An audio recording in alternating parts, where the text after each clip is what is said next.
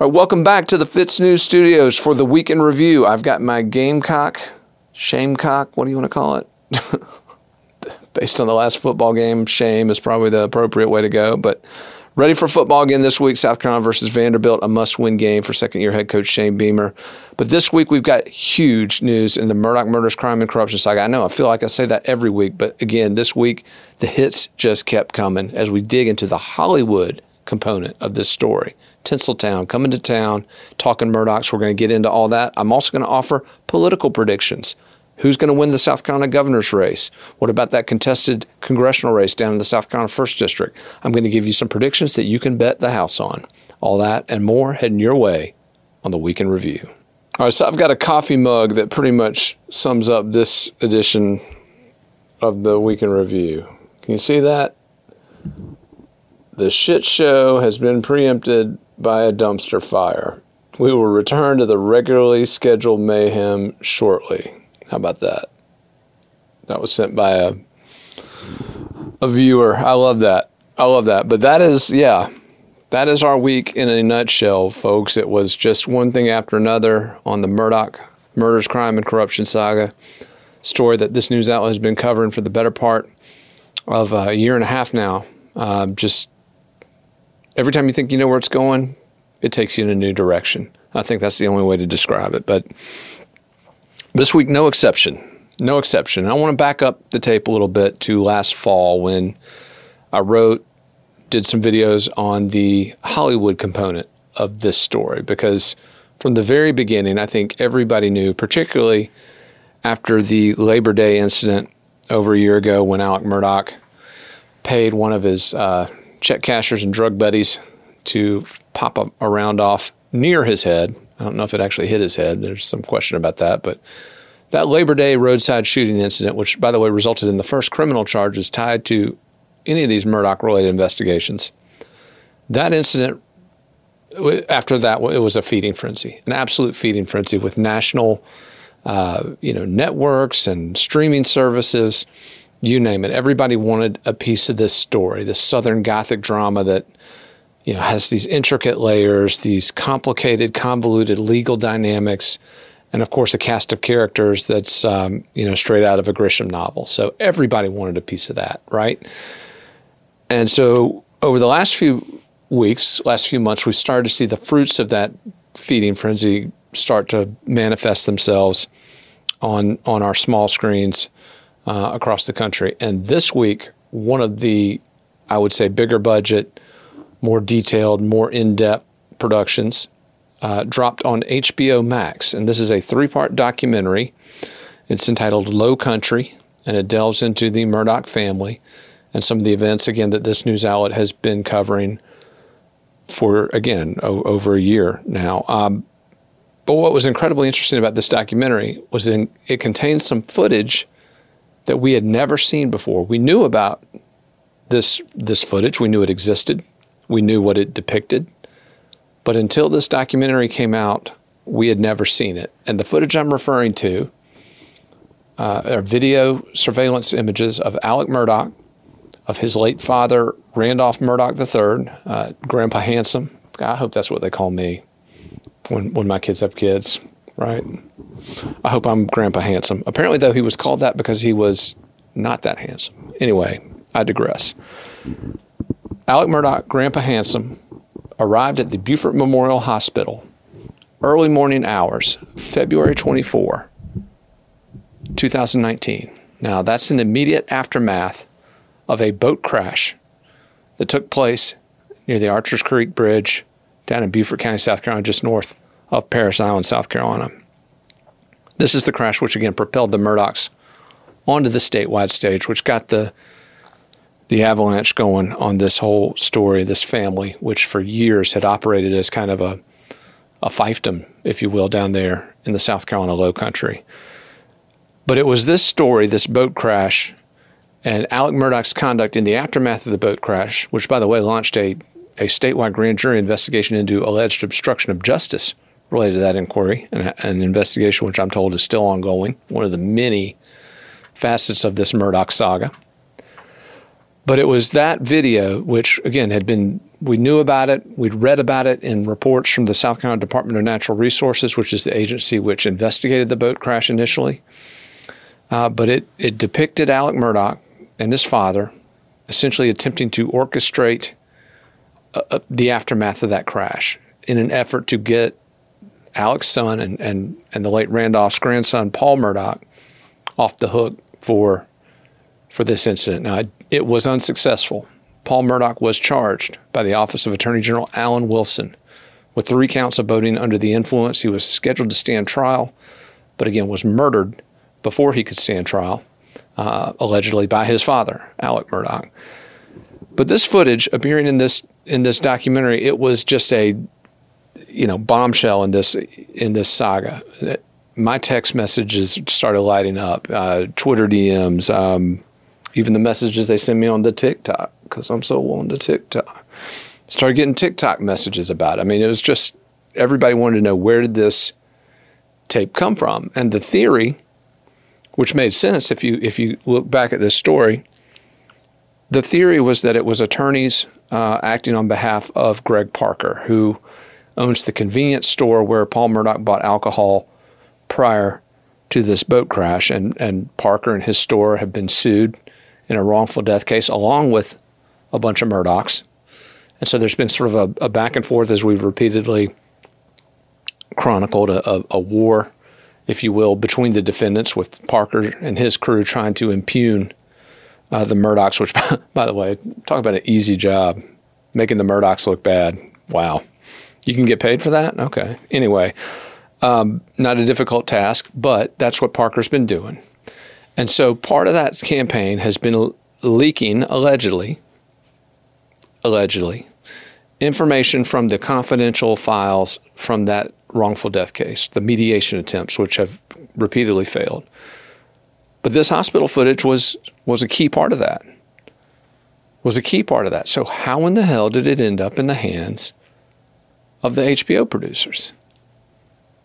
Good question. Well, we found out our answer a lot quicker than you find out most things in the Murdaugh murders, crime and corruption saga. You usually have to wait 13 months for indictments. You wait months after that to get even a timeline of what they allege happened. But nope, in this one, we got some rare immediate instant gratification. Attorney Joe McCulloch, Columbia, South Carolina-based lawyer who represents one of the passengers on that boat on that fateful early February morning, issued a letter to the court in that case, taking responsibility, saying that he inadvertently provided the video. I don't know how you inadvertently do that. Do you trip and press the button on your computer? I don't know. Inadvertently released the email to HBO Max. Now, a lot of folks praised McCulloch. They basically said, oh, look, here's a guy owning up to what he did. Isn't that rare in South Carolina? Yes. Shouldn't we commend him for it? Yes, a lot of people said, but I'm not so sure about that. And I like Joe. I think Joe's a good guy. I've always gotten along with him fairly well, but I don't necessarily buy this whole excuse that he's putting out there, because here's the thing. This tape and this footage has been at the center of debate for months. Not weeks, not days, months. Because it's gotten out there, folks, to a number of different people. Where and how, we're still not sure. But this is not a new debate. And for an attorney to come in at the last minute and say, oh, I didn't know. McCulloch's excuse, by the way, was that he thought that the tape had already been turned over through a Freedom of Information Act request. Well, a lot of people have sought that information, but it had never been released. And the argument that McCulloch's critics claim is, hey, there's no way he thought that. There's no way he thought that. So the question now is, what is the court going to do? What is the hospital going to do? Because again, this is footage that the hospital has, I think, not completely without justification, claimed could constitute HIPAA information, medical privacy information. And it's now being plastered on a documentary. That's a serious thing, people. And I think that McCulloch is going to have to answer for it, because if I'm the judge in this case and I'm reading that letter he sent, my response is not, oh, let's credit this guy for taking responsibility. No. My response is, what is this BS you're trying to sell me? Attorney McCulloch. You knew what you were doing. I think it'll also be interesting if McCulloch gets deposed. How much money did he get paid for releasing that? What kind of deal was made in accompanying that release? Again, be very interesting to see what happens with this, but I don't think the court can let him go with a slap on the wrist. I think this is a serious violation of a court order. And again, there's nothing against the HBO people. They're going to take what they can get. Now, of interest, McCulloch did say, this is funny, that he had contacted HBO and asked them to remove this footage from their documentary, which, by the way, is already streaming all over the world. Okay, yeah, good luck getting that toothpaste back in the tube. But anyway, we're going to continue to follow that because, folks, this is not the first Murdaugh documentary. It won't be the last. In fact, I'm told reliably that there's some incredibly handsome journalist that's going to be appearing in a much bigger documentary related to this story. I don't know who that could be. God, but I'm told he's just devastatingly handsome and has a mellifluous but not lugubrious voice. Anyway, but there's a lot coming on this story, folks. And as you watch these reports, it's important, again, take it all with an ocean of salt, whether it's what you read on my site, whether it's what you hear on a podcast, whether it's what you read in the mainstream media, whether it's what you watch on one of these documentaries. Again, check the info. Is it sourced? Do they link to the documents? Do the arguments make sense? Use your common sense. And also use your common sense in ascertaining whether or not the people who are bringing you those reports, whether they care about getting to the bottom of this story or not. Now, speaking of getting to the bottom of the story, I want to pivot now that we've talked a little bit about that. I want to pivot to the real news from this documentary. This week, we were preparing a story. Research director Jen Wood and I were working on it about Alec Murdaugh's evolving alibi for the night of the murders, June 7, 2021, and how that alibi is morphed and shifted and changed shape, and it's basically a chameleon alibi, people, is what it is. It just continues to change colors depending on the background and new facts that are brought to light. But this documentary is significant in how it delved into that alibi. And I wanted to bring our research director, Jen Wood, who was on the show last week, I wanted to bring her in for a segment that explores that alibi, incorporating the very latest comments from the HBO documentary by Murdaugh attorney Jim Griffin. Let's cut real quick to Jen Wood and that review of the alibi. So the alibis and narratives coming from Alec Murdaugh's defense team and family have been evolving for over a year now. After watching the new HBO docuseries Low Country, which included an in-depth interview with Alec Murdaugh's criminal defense attorney Jim Griffin, the Fitz News team thought it would be a great opportunity to put everything we know into one timeline for y'all. So we're going to go ahead and start with that quote-unquote airtight alibi of disbarred and disgraced attorney Alec Murdaugh. The airtight alibi, which for almost a year following the brutal murders of 52-year-old Maggie Murdaugh and their 22-year-old son Paul, revolved around Alec taking his very sick father, Randolph Murdaugh III, to the hospital in Savannah. So this narrative first developed when John Marvin Murdaugh and Randy Murdaugh, who are Alec's brothers, appeared on Good Morning America on June 17, 2021, just 10 days after the murders. In that appearance, John Marvin and Randy claimed that on the day Maggie and Paul were murdered, Alec had taken their father, Randolph, to the hospital.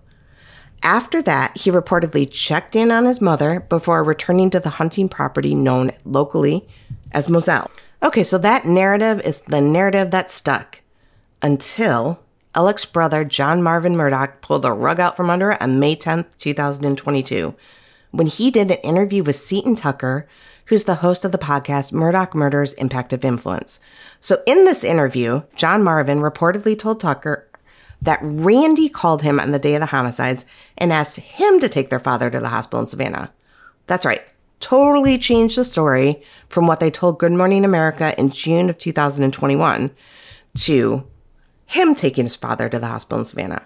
So John Marvin further elaborated that when he went to pick Randolph up at their home in Elmira, South Carolina, he actually ended up taking Randolph to the hospital in Savannah in his mother Libby's car. So why that matters is that John Marvin told Tucker that he had asked Paul Murdaugh to pick up his truck from their home in Alameda and drive it to work the next day, and that it was his truck that Paul had driven to Moselle. Okay, so let's just take a second and look at the disintegration of an airtight alibi. That's what it looks like. So here are my questions. Were Randy and John Marvin simply confused? Or did they flat out lie to Good Morning America?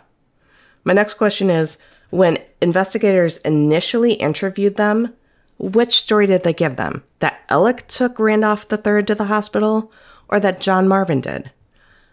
I have a lot of questions. Those are the big ones, though. Okay, so now we're going to take a look at what we know about Maggie and Paul in the hours leading up to their murders. Friends of Maggie Murdaugh told Fitz News in late April that on the day that Maggie and Paul were murdered, Paul had worked at his uncle John Marvin's equipment rental shop and ate dinner with his uncle's family at their home in Okatee. According to these sources, Paul left Okatee for Moselle at around 6 p.m. So the drive from Okatee to Moselle typically takes approximately 55 minutes, and this would place him at Moselle around 7 p.m. But let's remember, if he stopped in Alameda to get his uncle's truck as John Marvin had asked him to, according to Seton Tucker, that's obviously going to add to his drive time.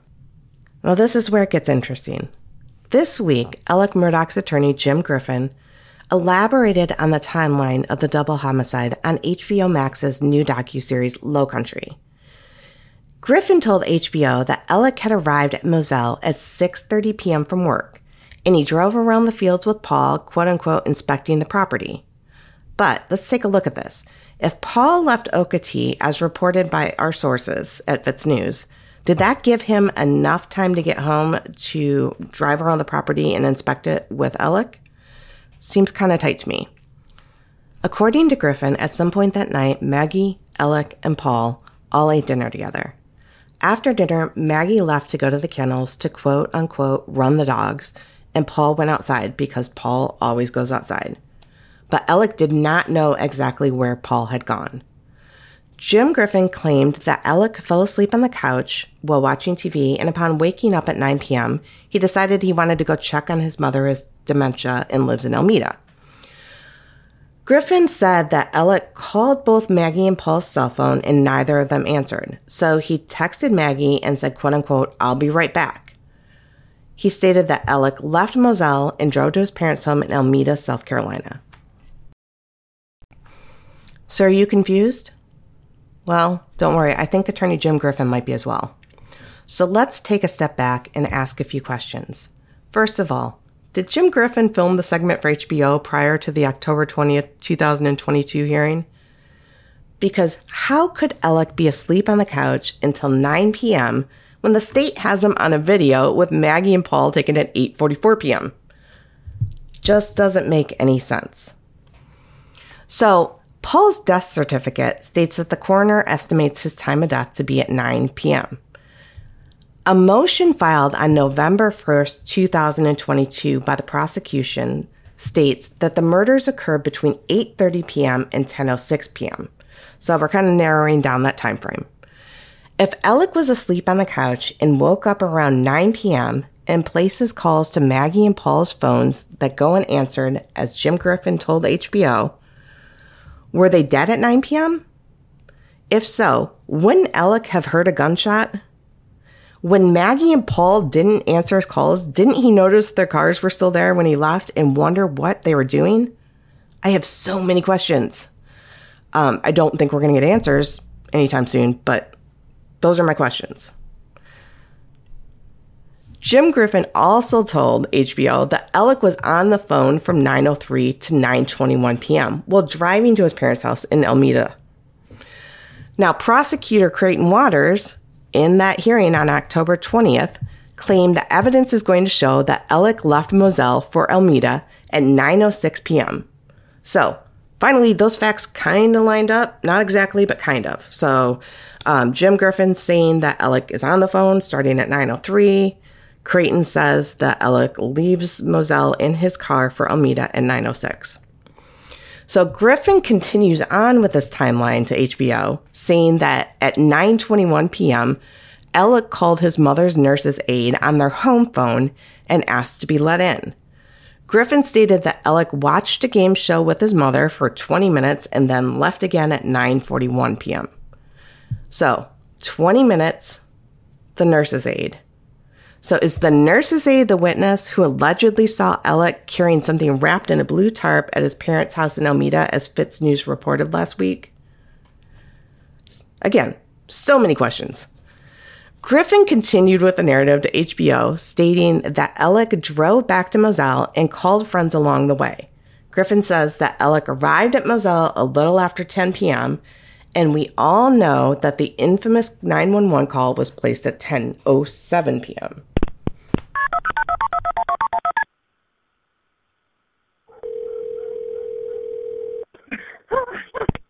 Hampton County 911, where's your emergency? This is Alec Murdaugh at 4147 Moselle Road. I need the police and the ambulance immediately. My wife and child have been shot badly. Okay, you said 4147 Moselle Road in Allison? Sir? You said 4147 Moselle Road in Allison? Yes, sir. 4147 Moselle Road. Stay on the line with me, okay? Yes, sir. Stay on the line with me, okay? Seriously, folks, we're talking about Hollywood and the Murdaughs. Give that guy an Academy Award for that performance. If all this is what we think it is and that's the call, give that guy an Academy Award for that performance. But believe it or not, this wasn't even anywhere near the extent of our Murdaugh news this week. Carmen Mullen, the judge who has been at the center of this storm almost from the very beginning, back in the limelight in a big way this week. We filed a lengthy report on the heels of some great investigative work done by multiple other outlets, including the Murdaugh Murders podcast and the Charleston Post and Courier, related to Carmen Mullen. But we dug a little deeper. We delved into a story that hasn't really been talked about much as it relates to Mullen, and that's the fact that she was the judge on a state house corruption case back in 2018 that ended with basically no accountability for the elected officials who basically sold their offices, as well as the special interests that were pulling those strings, the strings of those elected officials. Now, why was there no accountability? Because Mullen refused to insist on it. In fact, she argued against tough sentences, even when the initial prosecutor in that case, David Pascoe, pushed for them. Now, again, I've criticized Pascoe for some of his role in this story, but on one count, he was absolutely correct. And that was that Mullen repeatedly engaged in improper ex parte communications, in that case, not only with his office, but with some of the other parties in that case. In one instance that was referenced in a 2018 motion filed by Pascoe, I want to bring this up because this is very important. In April 2018, David Pascoe filed a motion in connection with that Probegate investigation in which he alleged that Judge Mullen came to him, and again, this was in December 2017 when this allegedly happened, and asked him to tell her who the targets of the investigation were. And specifically, she asked him to tell her whether or not Governor Henry McMaster, who's about to get reelected to his second term, he'll end up being in office for 10 years if he wins, asked if Governor Henry McMaster was on the list of targets. Okay, first of all, whatever the reason for this, it's completely inappropriate to even have the conversation. You can't have an ex parte conversation. That, by the way, is a conversation with only one party to the legal action, at the exclusion of the other parties. You can't have the conversation, but you sure as hell, a sitting judge, asking a prosecutor, tell me who you're targeting. Tell me who's going to be indicted. It's utterly inappropriate. And let me tell you what makes it even more appropriate.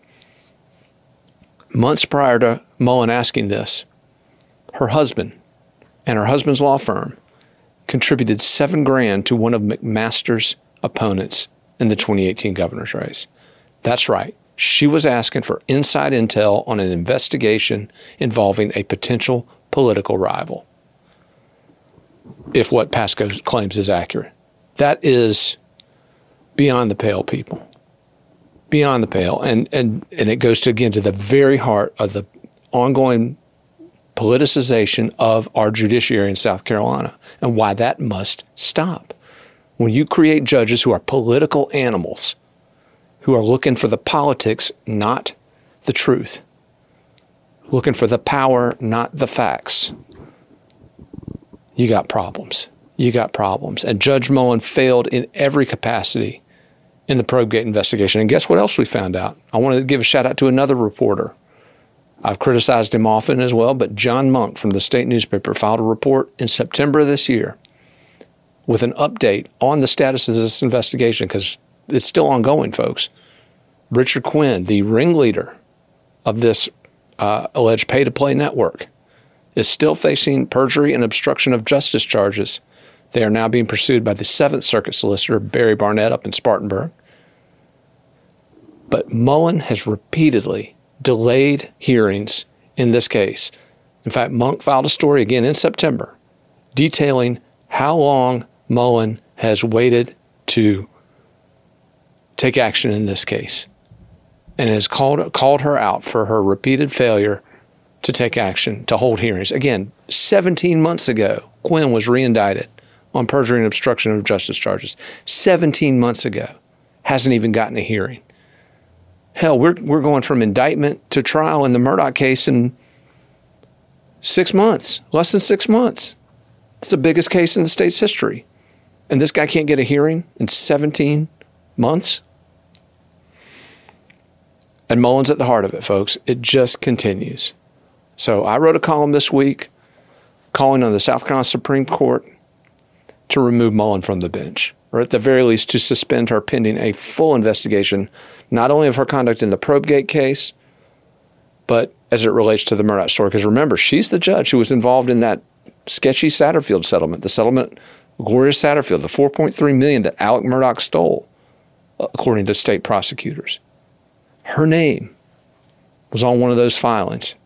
And attorneys Eric Bland, Ronnie Richter pointed that out, called her out for it. Again, Mullen has got to go. And I want to credit all those reporters I mentioned earlier for their role in bringing her story to light. All right, so we're pivoting to politics, and we're a couple days before the election, obviously. It's coming up in just 2 days now, 3 days, something like that. I don't know. I don't vote. I mean, seriously, give me something to freaking vote for, right? Anyway, I should not say that. You should vote if you want to. Anyway, on that note, inspiring for democracy, let's talk about my predictions for this upcoming election, because I cannot remember a less competitive election cycle in South Carolina. It used to be Democrats ran the state. White Democrats ran South Carolina until about 1990, which is when the pendulum started shifting to white Republicans. Now, are the white Republicans any different than the white Democrats? No. They've just gotten smarter about drawing districts to keep black Democrats in very specific districts where their numbers are very limited, which makes all these other races incredibly uncompetitive. So you have a paucity of competitive elections in South Carolina, people. You have absolutely no competitive elections at the statewide level, where you got the Republicans owning both U.S. Senate seats, all 7 independently elected statewide offices, near super majorities in both chambers of the legislature. But anyway, what has Republican rule done for South Carolina? Follow my site and you'll see the economic, academic, and infrastructure, social outcomes. None of them good. But anyway, 2020 saw a red storm in the Palmetto State, people. The Republicans cleaned up here in the Palmetto State. But 2022, we're going to probably see an even greater surge because, again, national numbers are pointing to a Republican romp in the U.S. Congress, possibly Republicans taking control of the U.S. Senate. Last I checked, the generic ballot had the Republicans up by about 3% over Democrats. And again, that's an amalgamation, if you will, of national polls, which have consistently undervalued the GOP vote. So I think it's probably higher than that.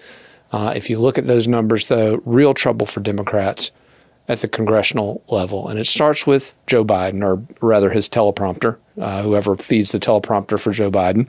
Biden's approval languishing. Meanwhile, his disapproval in the mid-50s. And according to a recent Trafalgar poll, there's a real intensity problem for Democrats when it comes to the president, too, because the people who like Biden, they don't like him very much. The people who don't strongly disapprove of his performance in office. So, again, Democrats not only have a numbers gap they're looking at, but an intensity gap as well when it comes to how motivated people are to cast ballots this year. Now, how does that factor into my predictions? As I look at my crystal ball here and put on my Swami hat. I don't have a Swami hat, but if I did, I'd be wearing it right now with a crystal ball. Here's what I'm picking, people. Incumbent Republican Governor Henry McMaster, he's going to get 53% of the vote on Tuesday. Democrat Joe Cunningham, 42. And if you notice that doesn't add up to 100, there is a third-party candidate on the ballot, and there will be some potential write-in votes. Now, in the competitive, ostensibly competitive, 1st Congressional District, incumbent Nancy Mace, who just beat Cunningham in the last election, is going for a second term, and she's going up against Annie Andrews, a Democrat down there. Now, how's she going to do? It's going to be 54% Mace, 44% Annie Andrews. So a 10-point win for Nancy Mace down there in the 1st District. That's my prediction. Now, here's the other thing I'm very interested in. It's a race where the outcome's already decided, and that's the 4th District race where William Timmons, who has been the focus of some serious scandal over the last few months, self-inflicted, I might add, not only in terms of what he did, but how it got out there, all of it self-inflicted. Anyway, Timmons is unopposed, but he is facing a write-in challenger, Lee Turner. And here's the question: what percentage of the vote is the write-in challenger going to get for William Timmons?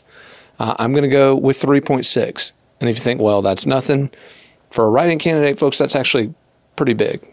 And I'm very eagerly following this race and a write-in campaign in rural Oconee and Pickens counties, where a powerful state legislative leader, Bill Sandifer, is facing a credible write-in challenger. I'm going to be very interested to see how that write-in vote comes into play, again, at the congressional district level and at a House district level in that race there in Oconee County. So count on Fitz News. We're going to keep you up to speed. We're going to hold ourselves accountable. I'm going to hold myself accountable on how well my predictions are there. But it is going to be a Republican romp in South Carolina this year, folks. Write it down. If you've got some savings, I would not hesitate to bet the house. Although with these interest rates, maybe now's not a good time to lose the house, because you sure as hell don't want to be buying one in this climate. But I digress. All right, a couple quick additional notes as we close out this political segment. I did want to point out there's some interesting trends in the early voting. As you know, this is the first general election in South Carolina in which early voting has been allowed. Now you're thinking, wait a minute, what about 2020 and COVID? Yes, but that was expanded absentee voting, people. That wasn't early voting. This is the first election where you actually have the chance to go to an election commission in the weeks leading up to the big vote and cast your ballot early. And a ton of South Carolinians have done that. More than 500,000. And in fact, we got some data on those numbers. And so far, it looks like the proportion racially is about what the proportion is for the state, consistent with previous elections, roughly 24.4% African-American turnout. It is interesting, about 55% of the electorate has been female thus far, which is a bit higher than typical. But here's the real interesting stat, and this goes to something I want to address as it relates to Joe Cunningham's campaign and why I'm predicting a larger Henry McMaster victory than some are. Old people are voting in droves in early voting, people. More than 68% of those early ballots are from people who are age 62 or older. That is a huge, huge number. And again, I want to remind people, we reported on this back in August. Joe Cunningham held a press conference up in Greenville, said he was going to end the geriatric oligarchy in South Carolina. Well, folks, the geriatrics are voting. So it'll be very interesting to see whether or not that comes back to bite Joe Cunningham.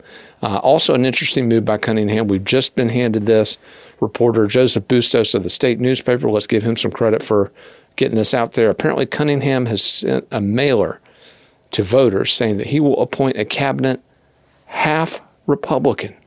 It's a Democrat, folks, and he's going to appoint a candidate half Republican. Now, you're thinking to yourself, okay, well, that's nice. Sure, okay, bipartisan. As I mentioned earlier, there's not a lot of difference between these two parties in South Carolina, but is Cunningham's move going to help him electorally and eat into that big margin I've been talking about? It's not. And let me tell you why. Number one, no Republicans in South Carolina are going to be swayed by a last-minute piece of mail. Not in this election cycle, not when the GOP romp is going to be so large. But here's the other problem with it. Not only is Cunningham not going to pick anything up from this stunt, this is going to be huge fodder for that progressive base. They've been angry with him since the primary, people. They think he's McMaster Light, a centrist Democrat. He's not a real progressive. They have been suspicious of him from the beginning. And so the fact that he's now promising to give half of his cabinet positions away to Republicans, again, if they needed an excuse not to vote for him before and didn't have one, they've got one now. And again, I would also point out that Cunningham, huge problems in the Democratic primary this year on the racial front, ran against a credible black Democrat, Mia McLeod. The party tried to keep that race under wraps. There was a lot of racial tension, if you recall, with folks believing that the black vote was being undervalued, underemphasized. Cunningham's tactics in that race very clearly indicated that he wanted to keep that race under wraps too, agreeing to, again, only one debate with McLeod. So huge issues there. We've also learned that the black activists, who, again, are incredibly key in this race, are also not enamored with Cunningham. Apparently some failed promises dating back to his congressional career. And one other point on the racial front, we talked about the geriatric oligarchy earlier, Cunningham's plans to get rid of it. Guess who one of the politicians who was very upset by that remark happened to be? Jim Clyburn, the only Democrat in the South Carolina delegation in the U.S. House of Representatives, an incredibly powerful man in Washington, D.C., and an incredibly influential person when it comes to getting Democrats elected in South Carolina, something they just haven't done with any success in decades. I want to bring this stat up before we go. No Democrat has won a statewide election in South Carolina since 2006, and no Democrat has won a top-of-the-ticket statewide election since 1998. Is Joe Cunningham going to break that streak? Well, let's see. He's pissed off black people. He's pissed off old people. And he's pissed off progressives. You do the math, people. My prediction stands. Henry McMaster in a landslide. That's a wrap for this week's edition of the Week in Review. Want to appreciate everybody for tuning in. We didn't get into Cheer Inc. this week, even though it was a huge week on that story. We covered it extensively, though, on the Cheer Incorporated podcast, which reminds me, check it out. Apple, Spotify, wherever you download your podcasts. And if you like it, please submit a review and, more importantly, share it with friends, particularly if you know anybody who's got kids in that cheerleading industry. Incredibly important that they listen to that show, folks. We'll be back next week where we'll be able to find out whether or not my political prognostications came to pass or not. Am I a genius or just another Palmetto Politico talking out of his backside? Either or, folks, could be the case. But stay tuned for all that and much more in future editions of the Week in Review. Thanks for tuning in, and thanks for supporting Fitz News.